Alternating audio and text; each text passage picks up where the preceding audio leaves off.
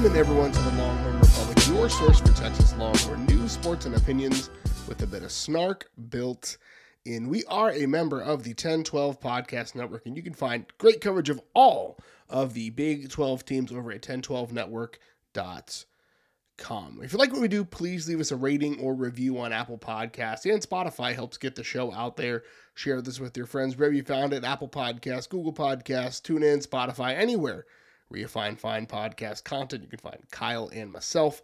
Connect with us on social media at Longhorn Pod on Twitter, Facebook, and Instagram, The Longhorn Republic. Shoot us an email, longhornrepublicpod@gmail.com.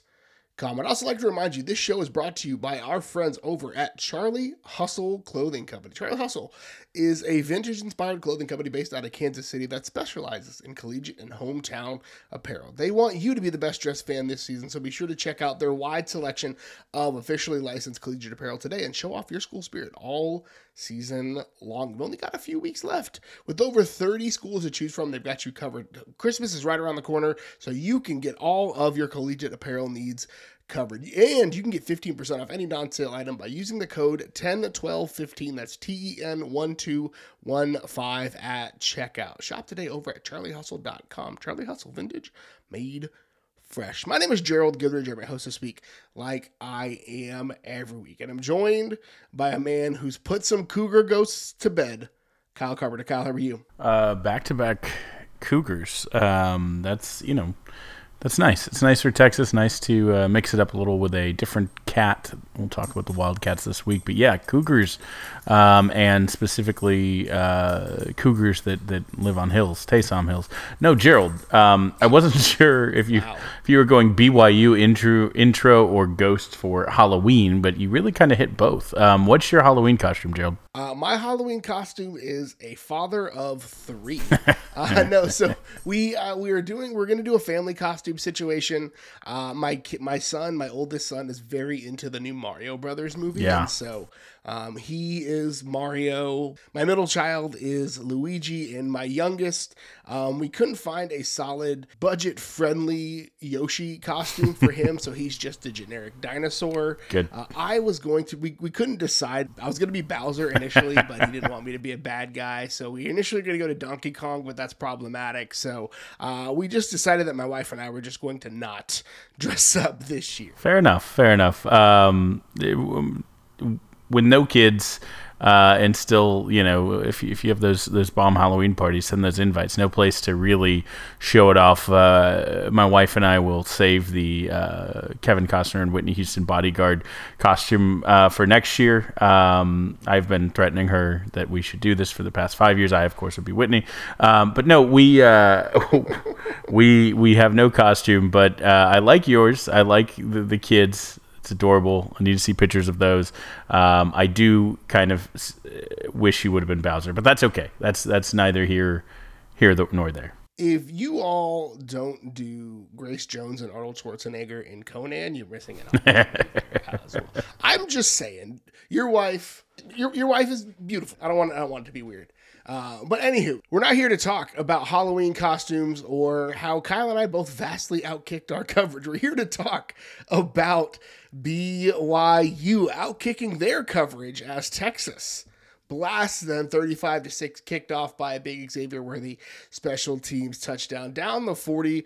A lot of winning happening on campus for Texas, and we'll obviously close the show out with some Bang the Drum. So the Longhorns take care of business against BYU, exercise some demons to keep it Halloween themed, 35-6. After a shaky start from Malik Murphy, the defense kept things in check for Texas, but Malik Murphy finished the game 16-25 for 170 and 2 touchdowns after starting the game with like 3 of 8 for 24 yards and an interception. So turned the game around. Jonathan Brooks did Jonathan Brooks things as well. There's a lot we could talk about the offense here. I think Malik Murphy is probably a big question, but big topic of conversation. But we really the defense was felt like it was back to form. BYU is the cure for the common defense, I think.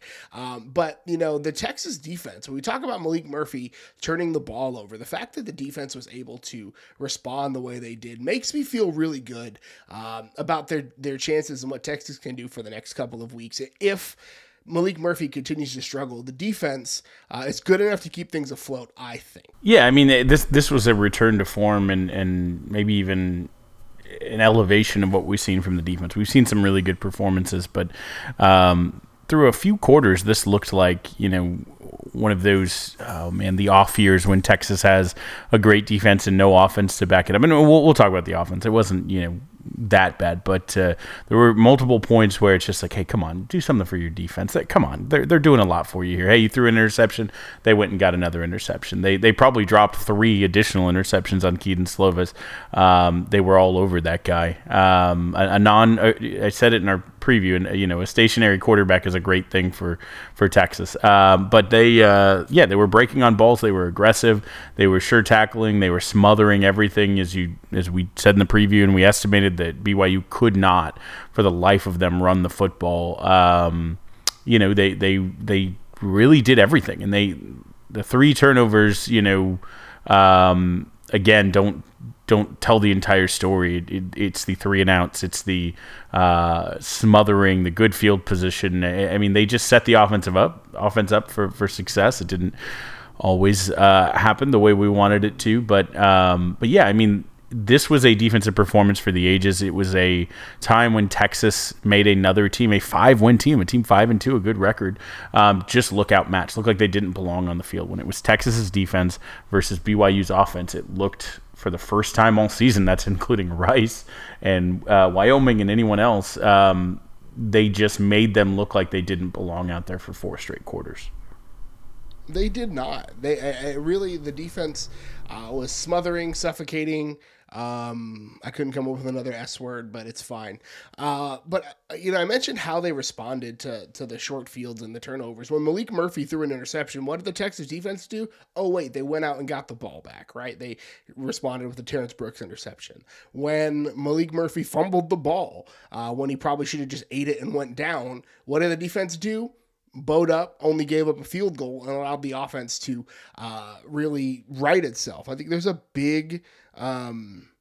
there's something to be said about a defense that can respond. And we've had some questions the last couple of weeks. The Houston game is a bit of I don't want to call it an anomaly, because I think there are some legitimate issues, but I also think when you're down to your 17th string safety, then there are things that, there are mitigating circumstances there. But the way the defense responded, the way that we continue to see guys like Justice Finkley flash, Byron Murphy and Tervondre Sweat were who that you could set your watch to them. I think they were the Pro Football Focus's top 2 graded defensive tackles in the conference, and really absolutely dominated that BYU rushing attack. Like, the defense, you mentioned, like I think back to, the years where it was like, the late Charlie Strong, early Tom Herman, where the defense was way better than the offense, and it's like it's a bad dating situation where it's like, just leave him, just get away.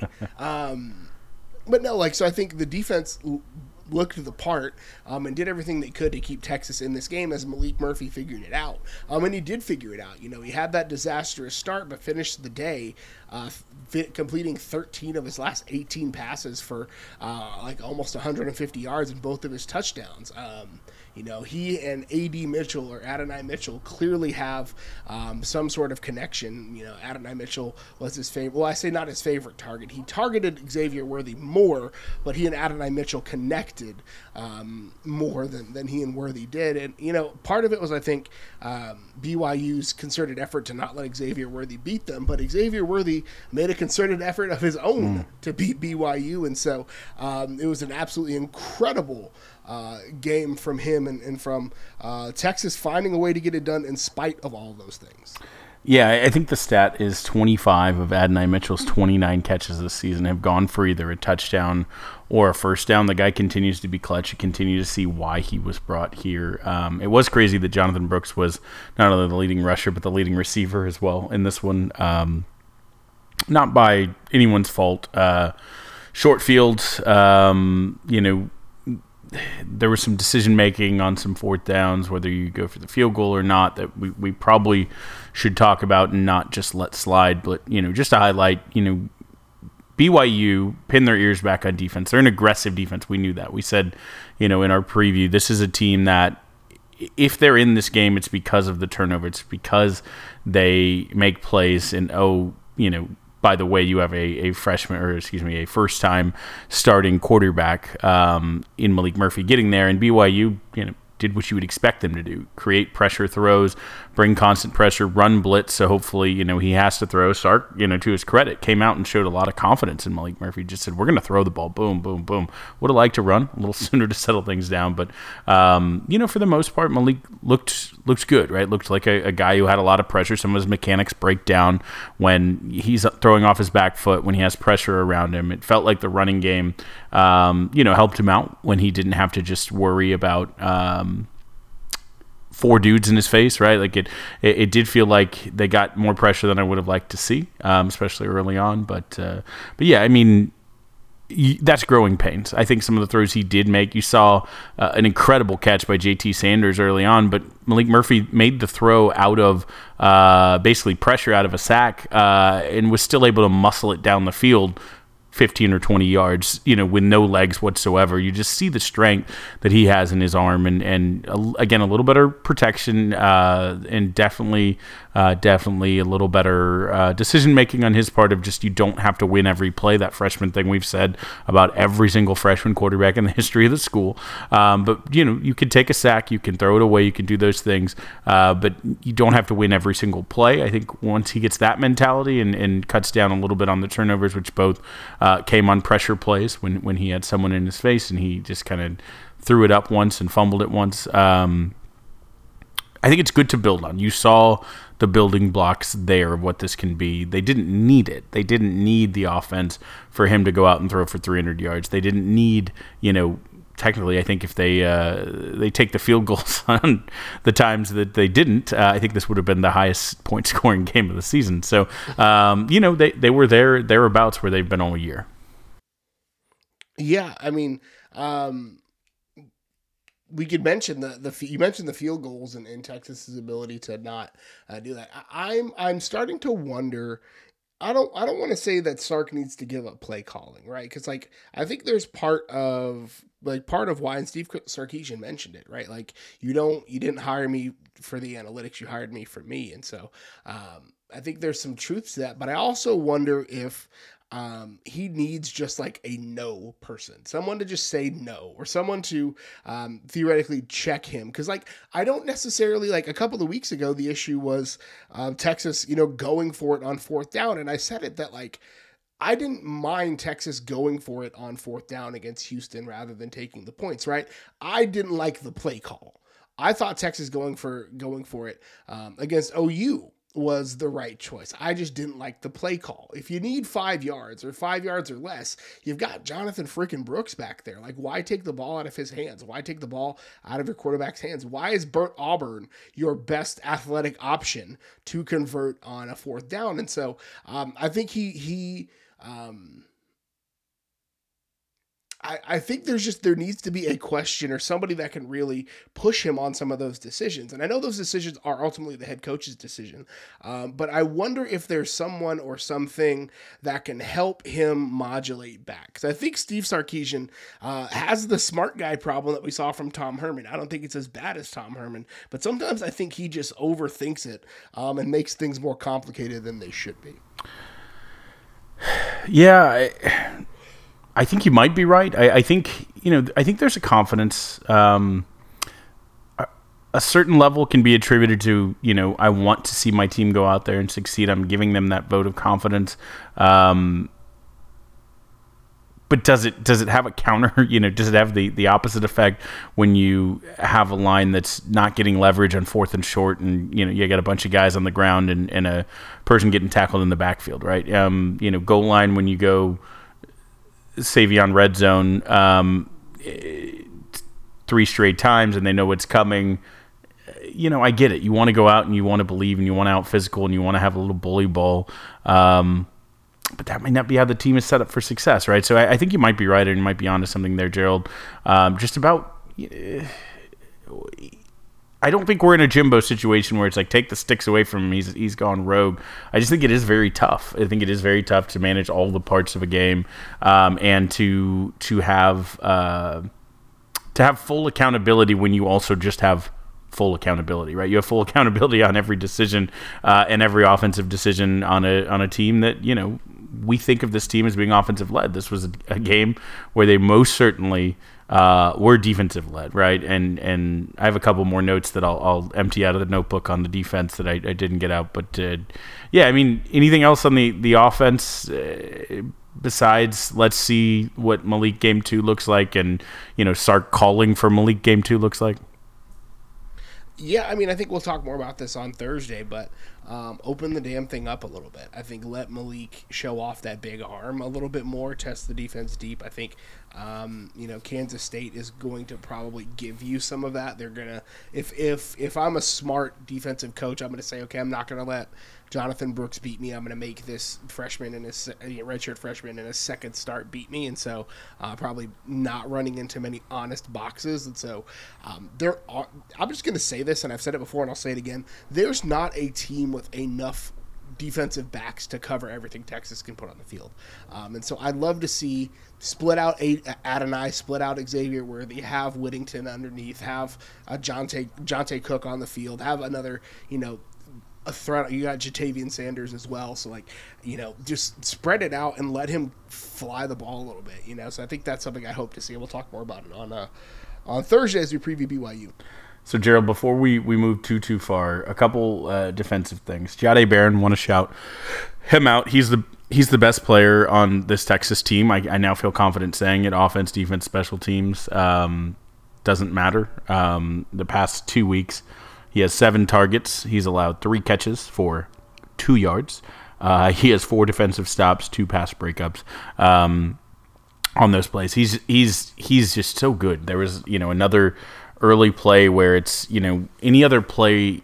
It's tough for an opposing offense because you get the matchup you want. Maybe it's a tight end. Maybe it's even a lineman out on Jahdae Barron, and it doesn't matter. He will get leverage. He will get position. He will make an open field tackle through a block, right? He will set up on his inside shoulder, keep his outside shoulder, free and in position, and end up making the tackle. Just great positioning, great awareness, situational awareness, makes the plays. It's so simple, but it's so incredible to see. Texas, the recipe was laid bare by Dana Holgorsen. We joked a little bit, just mash the same 3 plays if Texas can't stop them. It seemed Texas stopped them because BYU certainly ran some of those concepts, but they seem to be a little bit more ready for them, right? I think they kind of had a lot of their success dinking behind the line when nothing was there, right? 13 passes were completed behind the line of scrimmage for 32 total yards. That kind of floated Slovis's 25 for 40, right? He's a sub 500 sub 50% passer. If you take that out, right, it just wasn't there for him all day, which is tremendous. Love having Ryan Watts out there as well with the defensive backs. I think he's been badly needed, and I think he will be badly needed in the weeks to come. But you're looking at a defense that had 12 tackles for loss, 10 hits on the quarterback, and then we mentioned the 2 interceptions, the strip sack to seal the game. I specifically remember, and there was a penalty in there, but Jonathan Brooks making the play to run down after the interception, run down and make the tackle, nicking himself up a little bit in the process, but making just an incredible football play. And then Texas defense coming back and getting an interception on the ensuing play and getting the ball back, right? That's your hey, we got a freshman quarterback. We're gonna go out first game. We got you. Don't worry. We'll get it back. Don't worry. We'll get it back. That's like Ray Lewis with those Ravens teams. It's oh, you made a mistake. Something. We'll get it back. Don't worry. That level of defensive confidence. I mean, not even so. It's just dominating football, right? I think the defense. This was one of my favorite defensive performances of the past, maybe the Sark era. Yeah, I can't fault you for that. I think it was one of the better defensive performances we've seen. Speaking of defensive performances, Gerald's gaining some ground in the Pod Stradamus picks brought to you by Prize Picks. So, close the gap 7 to 6.5, closest it's been this late in the season in a long time. Kyle missed on the greater than 42 touches for the Texas running backs. They finished with 40. Sorry about you, Kyle. But Texas did win the turnover battle. That was a backdoor cover for you, but that's okay. On that last strip sack from Justice Finkley, you owe that man a beer or something. I don't know if he can. How old is he? Probably drink at this point. Buy him dinner or something. I hit on my two Postradamus picks. Texas had 2 rushing touchdowns. That one was also a late backdoor cover. Thank you, Jaden Blue. And then Texas averaged more than 20 yards per punt return. Hit on that one very early because, again, Xavier Worthy returned a 74-yard punt return, the 10th longest in program history, which is just absolutely incredible. Yeah, look, in 2 for 1 for you. That really worked out there. The long Jaden Blue touchdown, which shouts to him. Great run, great second gear from him. But that got you your second rushing touchdown and also ensured that they wouldn't run the ball 2 more times, which if he goes out of bounds at any point, absolutely happens. And I cover and you don't on that one, but that's okay. It's all good. I like this being close. Great pick, Gerald, on the special teams. What a day to put it on a worthy, incredible play. But I just want to shout out for a moment Coach Jeff Banks and the entire special teams. Like they were elite. Their coverage, they had multiple where it's like 5-yard returns on punt returns and kick returns. Their tackling, was phenomenal. Obviously the blocking on the punt return, like just a Aces special teams day for a unit that started so great during the year, regressed a little, in a couple games. And then I think, we've said has the potential to be a game changer. Gerald called it. Obviously in this one, we'll be curious to hear going forward who's willing to bet on the special teams, because it's honestly not a bad bet the way they're playing. Not a bad bet at all. So Texas, again, takes care of business against BYU, moves to 7-1 on the year. Best start since that national championship run way back when Kyle and I were still young men. So we'll be back on Thursday to preview the Kansas State Wildcats. If you can't wait until then to hear that, you can check out me, Gerald, your co-host, on the Cocaine Willie podcast, on their YouTube channel and on your podcast feed. We did a preview of the game. It was a good time. I like those folks. Good Kansas State people. Nice, good podcast. That brings us to the part of the show where we whip around the rest of campus and we down the 40. We're actually going to stick with the football team. This came out after we recorded our Thursday show, which it is what it is, but 5-star wide receiver Ryan Wingo finally pulls the trigger and commits to Texas. Long been rumored to be a Texas lean, but then things got a little bit dicey. The man, the myth, the Godfather himself, Steve Wiltfong, put in a prediction that he would go to Missouri, and Wiltfong is very rarely wrong, but he was in this event. He honestly probably would have flipped his crystal ball, but it seems like the family asked all the writers not to do it. The number 5 player in the 247 sports rankings, number 24 in the composite. I need to figure out what On3 doesn't like about him. And I say doesn't like, he's still a top 50 player in On3. But the other 3 services have him as a top 20 player. Number 24 in the composite, number 2 wide receiver overall, 6'3", 205, and a 10,500 meter. Yeah, this is a player. I'm going to make the joke, Gerald, that I thought you can't get Mizzou 5-star kids in the era of NIL. That's what OU fans told us, and they were. That's what I heard. The streets are saying they had the receipts drawn up from us making fun of them not getting a 5-star who committed to Mizzou over them. Couldn't be us. The word came out after the commitment that this was a silent after Wyoming, but he still, was interested. And I'll just say there's a weird kind of Mizzou fan thing going on. Stop it. If you're a Mizzou fan listening to this podcast, A, okay, nice to have you. And B, stop it. Why is this weird energy of like asking his dad weird pointed questions if, he's letting down the state of Missouri and I don't know, just stop it. Let the kid enjoy this. If he chooses to flip back to Missouri, that so be it. Let them continue to recruit him. But I like to think this kid is locked in.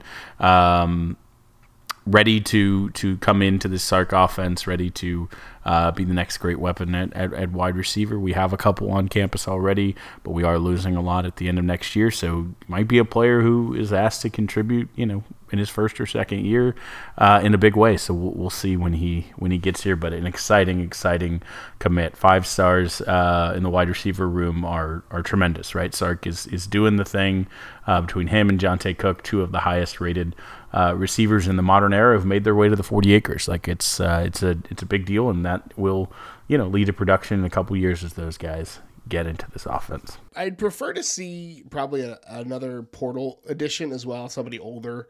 But having Ryan Wingo and Jonte Cook as your backfill for Xavier Worthy and Adonai Mitchell is not a bad situation to be in. Oh, and there's some other incredible talent in that room as well. But yeah, whoever the quarterback is, whether it's Malik Murphy or Arch Manning, or probably not Quinn Ewers. I think Quinn Ewers is gone regardless.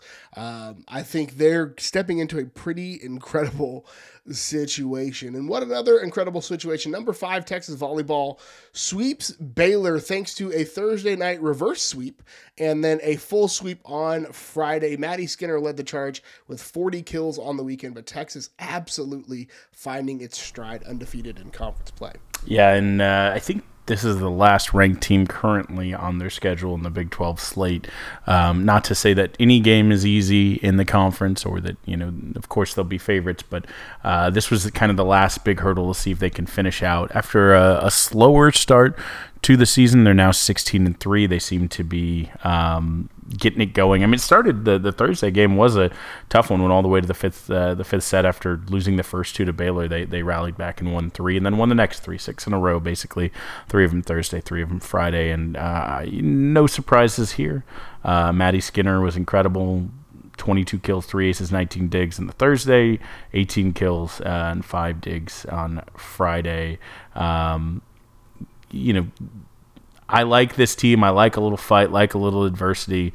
Man, just go sweep out the rest of the conference and feel good, bully a little bit, feel good about yourself heading into the postseason. Absolutely. Get right, get tight, and get ready to go. On the road at West Virginia for this next one as they continue to close out conference play. Looking like the top seed in the Big 12. Speaking of Big 12 championships, number 6 men's cross country finishes 3rd at the Big 12 championship. The ladies play 7th. Both of those, I believe, are improvements over a year ago, which is absolutely incredible to think about. Texas I think it's a solid outing in the first year of having a full-time cross-country coach. Yeah, that's right. And I think, this is Devin Hart, who came in, has led in every single race this season, will be someone who's single-handedly whittled down that number where they were, high double digits last year to get that to number 6, right? This is a good unit that has a chance, especially, like I said, Hart, not that Have to Knight and Roger Rivera can't as well. Also, all Big 12 performances from them, but Devin Hart will be the one to watch as they head to the South Regional Finals, and then, of course, the NCAAs. Yeah, so the South Regionals coming up next week in Fayetteville, Arkansas. They'll be hopefully sending some folks to get some points for the Directors' Cup. Swimming and diving shows well at the 2023 Pan Am Games. Texas had multiple medalists in this one, including a couple of golds. Yeah, Jake Foster led the competition with 4 gold medals in all 4 of his events that he competed in. Kelly Pash had 5 medals, 2 of them gold. A couple other medalists, Texas X, Dakota Luther had gold. Freshman Braden Tavasila won silver, finishing just behind Jake Foster. About a dozen other medals around there. It was a good showing. It did also influence a little bit of the dual meet, which was, we'll talk about in a moment, but highly anticipated with some of those performers still down there at the Pan Am Games. Yeah, so without a bunch of its top players, Texas falls both the number 7 women and the number 7 men in the season. Both the anticipated dual meet to UVA. They competed in something called the Super Finals, which is very cool. And Texas still put up a solid showing in spite of missing a bunch of their key contributors, key swimmers, key competitors. But UVA is probably going to win the national championship this year. At least on the women's side, I think the men. I mean, they're both going to be in competition, but UVA is the team to beat. Certainly, the women's side, the reigning champs, they're pretty far ahead of everybody. I mean, this is number 1 versus 2 on the women's side, right? The women, it was a question of if can Texas challenge, and it looks like they have a lot to make up through the rest of the season if they want to get back. UVA did dominate kind of both of these. The first day of the men's was very close, second day not so much, and then they won soundly in both days on the women's side. So again, you got to look at your competition before the postseason, but now you know what you need to make up in the next month or two before you get to the postseason there. If you want to send Eddie Reese out with some hardware in his final year and continue the climb for the program on the women's side. Eddie needs to jump in the pool one more time. Quickly, Micah Braswell wins the singles title at the ITA Regional Championship, while the Texas women opened the Big 12 tournament with a 3-1 quarterfinal win over West Virginia. The West Virginia win, they got up 3-0 early, let one late in. It was one of only 2 shots, not shots on goal, but shots that West Virginia had, but I guess that's efficiency. It was nasty, 40-degree weather. Some of that same weather made the Round Rock location uninhabitable, so they moved the whole tournament to Mike Myers, which is good for the Longhorns from a home perspective, but even better was Lexi Missimo becoming the 3rd Big 12 player with 50 career assists. She had a brace in this one as well as assisting the Byers goal in the first half. Hopefully, Texas gets the advantage of some of that weather on Wednesday as they take on top seed Texas Tech in the semifinals. That should be another good one for Texas. That was an exciting match the last time they played. Speaking of unnecessary excitement, number 18 men's basketball took on St. Edwards in the exhibition. Struggled in the first half, actually trailed at halftime, but poured it on late. Texas pulled away in what we're calling the Rodney Terry celebration at the Mood. Yeah, this one just wrapping up as we're recording this. They ended up winning big, winning by, I think, 20. I had it. Yeah, it was not close. I had it on the background as we're recording, but the first half was a little bit interesting, right? They first of all, no Lance Blanks, which is just kind of a somber moment to see Bruce Bowen calling this game with Lowell. It will be a weird season with no Lance. Thought about him a lot, but yeah, trailing at half was interesting. Their opponent St. Ed's came out and said we're a good team too. Drained a bunch of threes, but to Texas's credit, they came out in the second half and really poured it on. I think they opened up on a 12-1 run. They also scrimmaged Colorado, who looks to be a pretty decent team, kind of in I don't know if it's a closed-door scrimmage, but non-televised scrimmage anyways.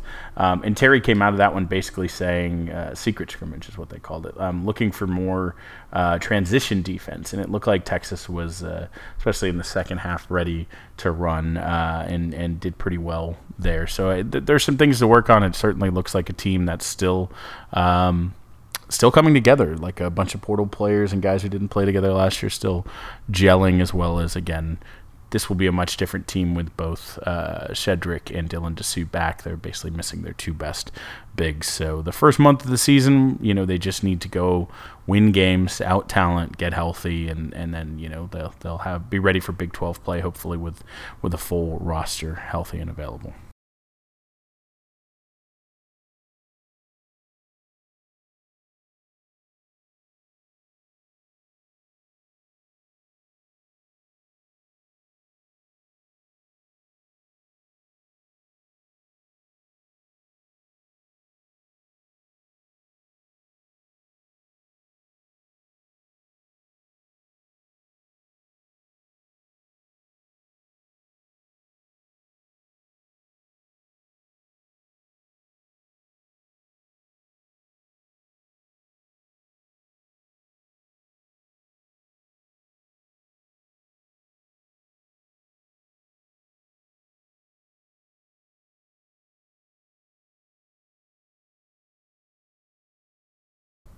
Yeah, they'll be in the championship tomorrow. Since we're recording this on Monday, when you hear it, it will be today.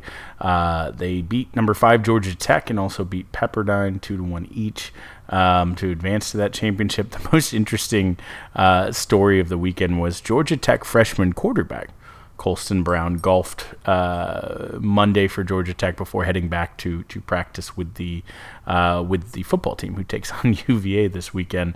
But got to fly out to Cypress Point, which is number 3 on Golf Digest's top 100 courses in the world. This is the Pebble Beach course. Pretty stinking cool. Just like, yeah, I'm a quarterback at Georgia Tech, and also I play golf sometimes when they only have 10 players. They needed 11 for 2 different tournaments they were playing this weekend, so call the third string quarterback and let him golf. Pretty sweet week. If he somehow gets in the UVA game and does something, this will be proof that this is all a simulation, and some people get more tokens than others. I would love to see Colson Brown and Arch Manning tee off against each other. I feel like Arch probably has a pretty decent golf game. That brings us to the part of the show where we honor one of the best traditions in all of college athletics, Big Bertha, and we bang the drum, brought to you by Joe Ruiz. So, Kyle, what are you banging the drum on this week? Gerald, there could be a case made that Texas, DBU has been thrown around lately, and where they currently sit could be running back U. There was a lot of consternation about a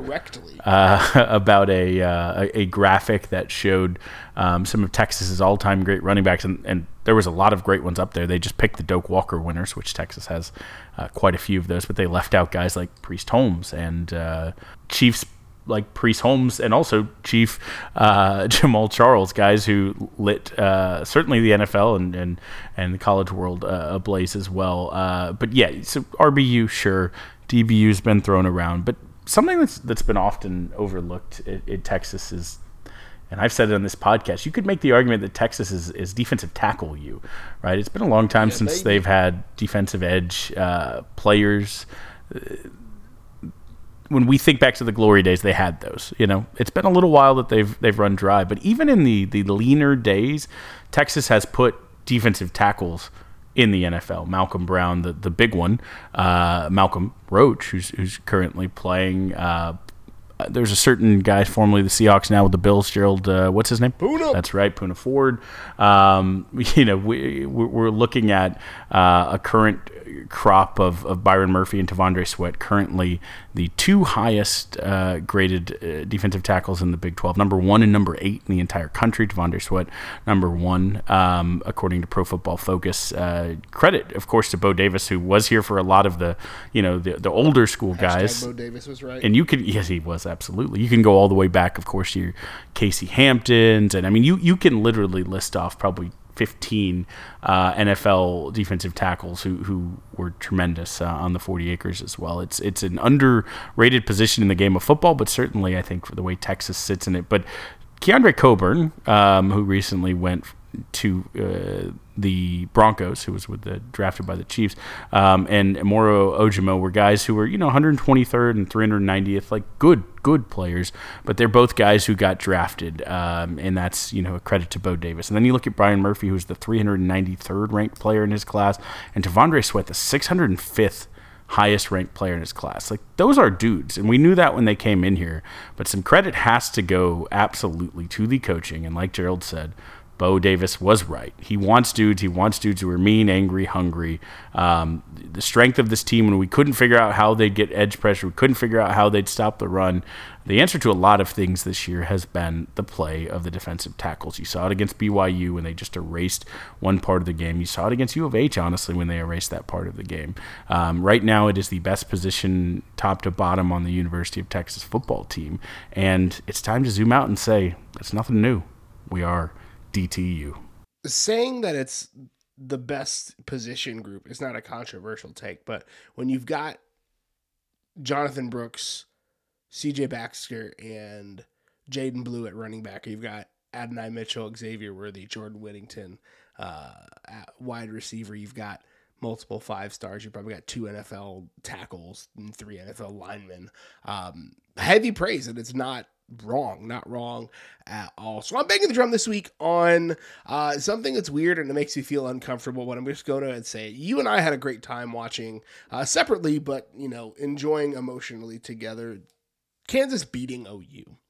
It was great to watch. It makes things potentially a little weirder for tiebreakers at the end of the year, but that's fine. Whatever. Win out and let other things worry about themselves. College football is great because it's passion and fans are invested. And occasionally over a game like that, what happened is, the fans storm the field and they rip down the goalposts and they throw them in the lake. Like, that's what makes college football incredible and part of it. And, I was on the wrong end of a field storming. I was at the Texas Tech Michael Crabtree game in which the Texas Tech fans stormed the field for that big win. But even like being there as, a dejected Texas fan was awesome. I got to be a part of one of the great events in college football history, full stop. But there's been this trend over the last several years where fans storming the field are not there to celebrate their team, but they're there to mock, harass, and try to rile up opposing players. And there's a couple of things I want to share here. One, not enough people in this world have been told to say it with their chest, and it shows in situations like that. But I also, and this is where the praise for the OU player, there's a fan getting pretty close and pretty aggressive and saying some things to LV Bunkley Shelton, who's a guy who I honestly wanted at Texas, but he ended up at OU, and LV, to his credit, just kind of kept it moving, kept his head down, and didn't really react. And so good on the kid for not reacting. But I'm going to say this, and this is probably going to be controversial. And like, this isn't how I would coach my kid, but it's how I feel about it. Like, if you go onto that field, and you get in a player's face and you get a little too friendly and he folds you like a lawn chair, I'm still in the player's corner. I will still, like, that's on you. Like, you went into their space and you acted a fool. And you know what? You shouldn't have. The Mike Tyson always talks about how not enough people have been punched in the face. And I don't necessarily, I'm not going to, I'm not one to like just go out there and beat people up randomly, but like, if it gets to a point where, we saw it last year at Texas Tech where a fan just absolutely like damn near assaulted a Texas player when they rushed the field after that game. It's like there's a time and a place for that. So I'm not saying don't rush the field. I'm saying the opposite. I love rushing the field. I think it's beautiful. It's pure. It's one of the incredible things about college football and college sports in general. But if you go out there, you're there to celebrate with your team, not be a douchebag to the other team. Yeah, it's not at all different than our greater society having the erosion between things you say directly to someone's face versus things you say behind a keyboard. I think the social media has basically made a bunch of brave people feel very confident breaking social mores in a way that just wouldn't have made sense 10 or 15 or 20 years ago, right? Big giant guy, pretty upset he just lost a game. You don't get in his face. You don't push him. Again, in the Tech example, like, you're asking for someone to retaliate because you're, being thoughtless and being a troll in real life. You're right, Gerald. It is. I mean, it's going to end, and it's going to be sad. It's going to end with one of these little trolls going up to, a large, emotional 22-year-old who just lost a close game in overtime and doesn't have time for it, and they're going to end up in the hospital, and it's not good. I don't condone violence, but I also don't condone, like, just be decent. I don't know how hard that is to ask. Like, just stop being troglodytes. Stop being the worst. Just, like, be normal. Like, that's it. Kyle's asked for humanity 2023 and beyond. Just be normal. Just relax, chill out. Like, don't be the worst. Humanity, be normal, challenge, difficulty level, impossible. That's all we've got for you this week. Kyle, where can the good folks find you on the internet? You can follow me on Twitter at Kyle Carpenter. You can also follow the Texas Pregamer at Texas Pregamer. Follow me on Twitter at GH Goodrich. Follow the show on Twitter at Longhorn Pod. Facebook and Instagram, Longhorn Republic. Shoot us an email, longhornrepublicpod@gmail.com. We'll be back on Thursday previewing the Texas-Kansas State matchup, one that, again, still gives Kyle and I PTSD and nightmares about Ron Prince. I'm also on the Cocaine Willie podcast doing the same thing with our friends over there. Great show, great fun. I think you'll enjoy what we had to say. Thank you so much for tuning in again this week. And until Thursday, hook 'em. Enough Cougars for a lifetime.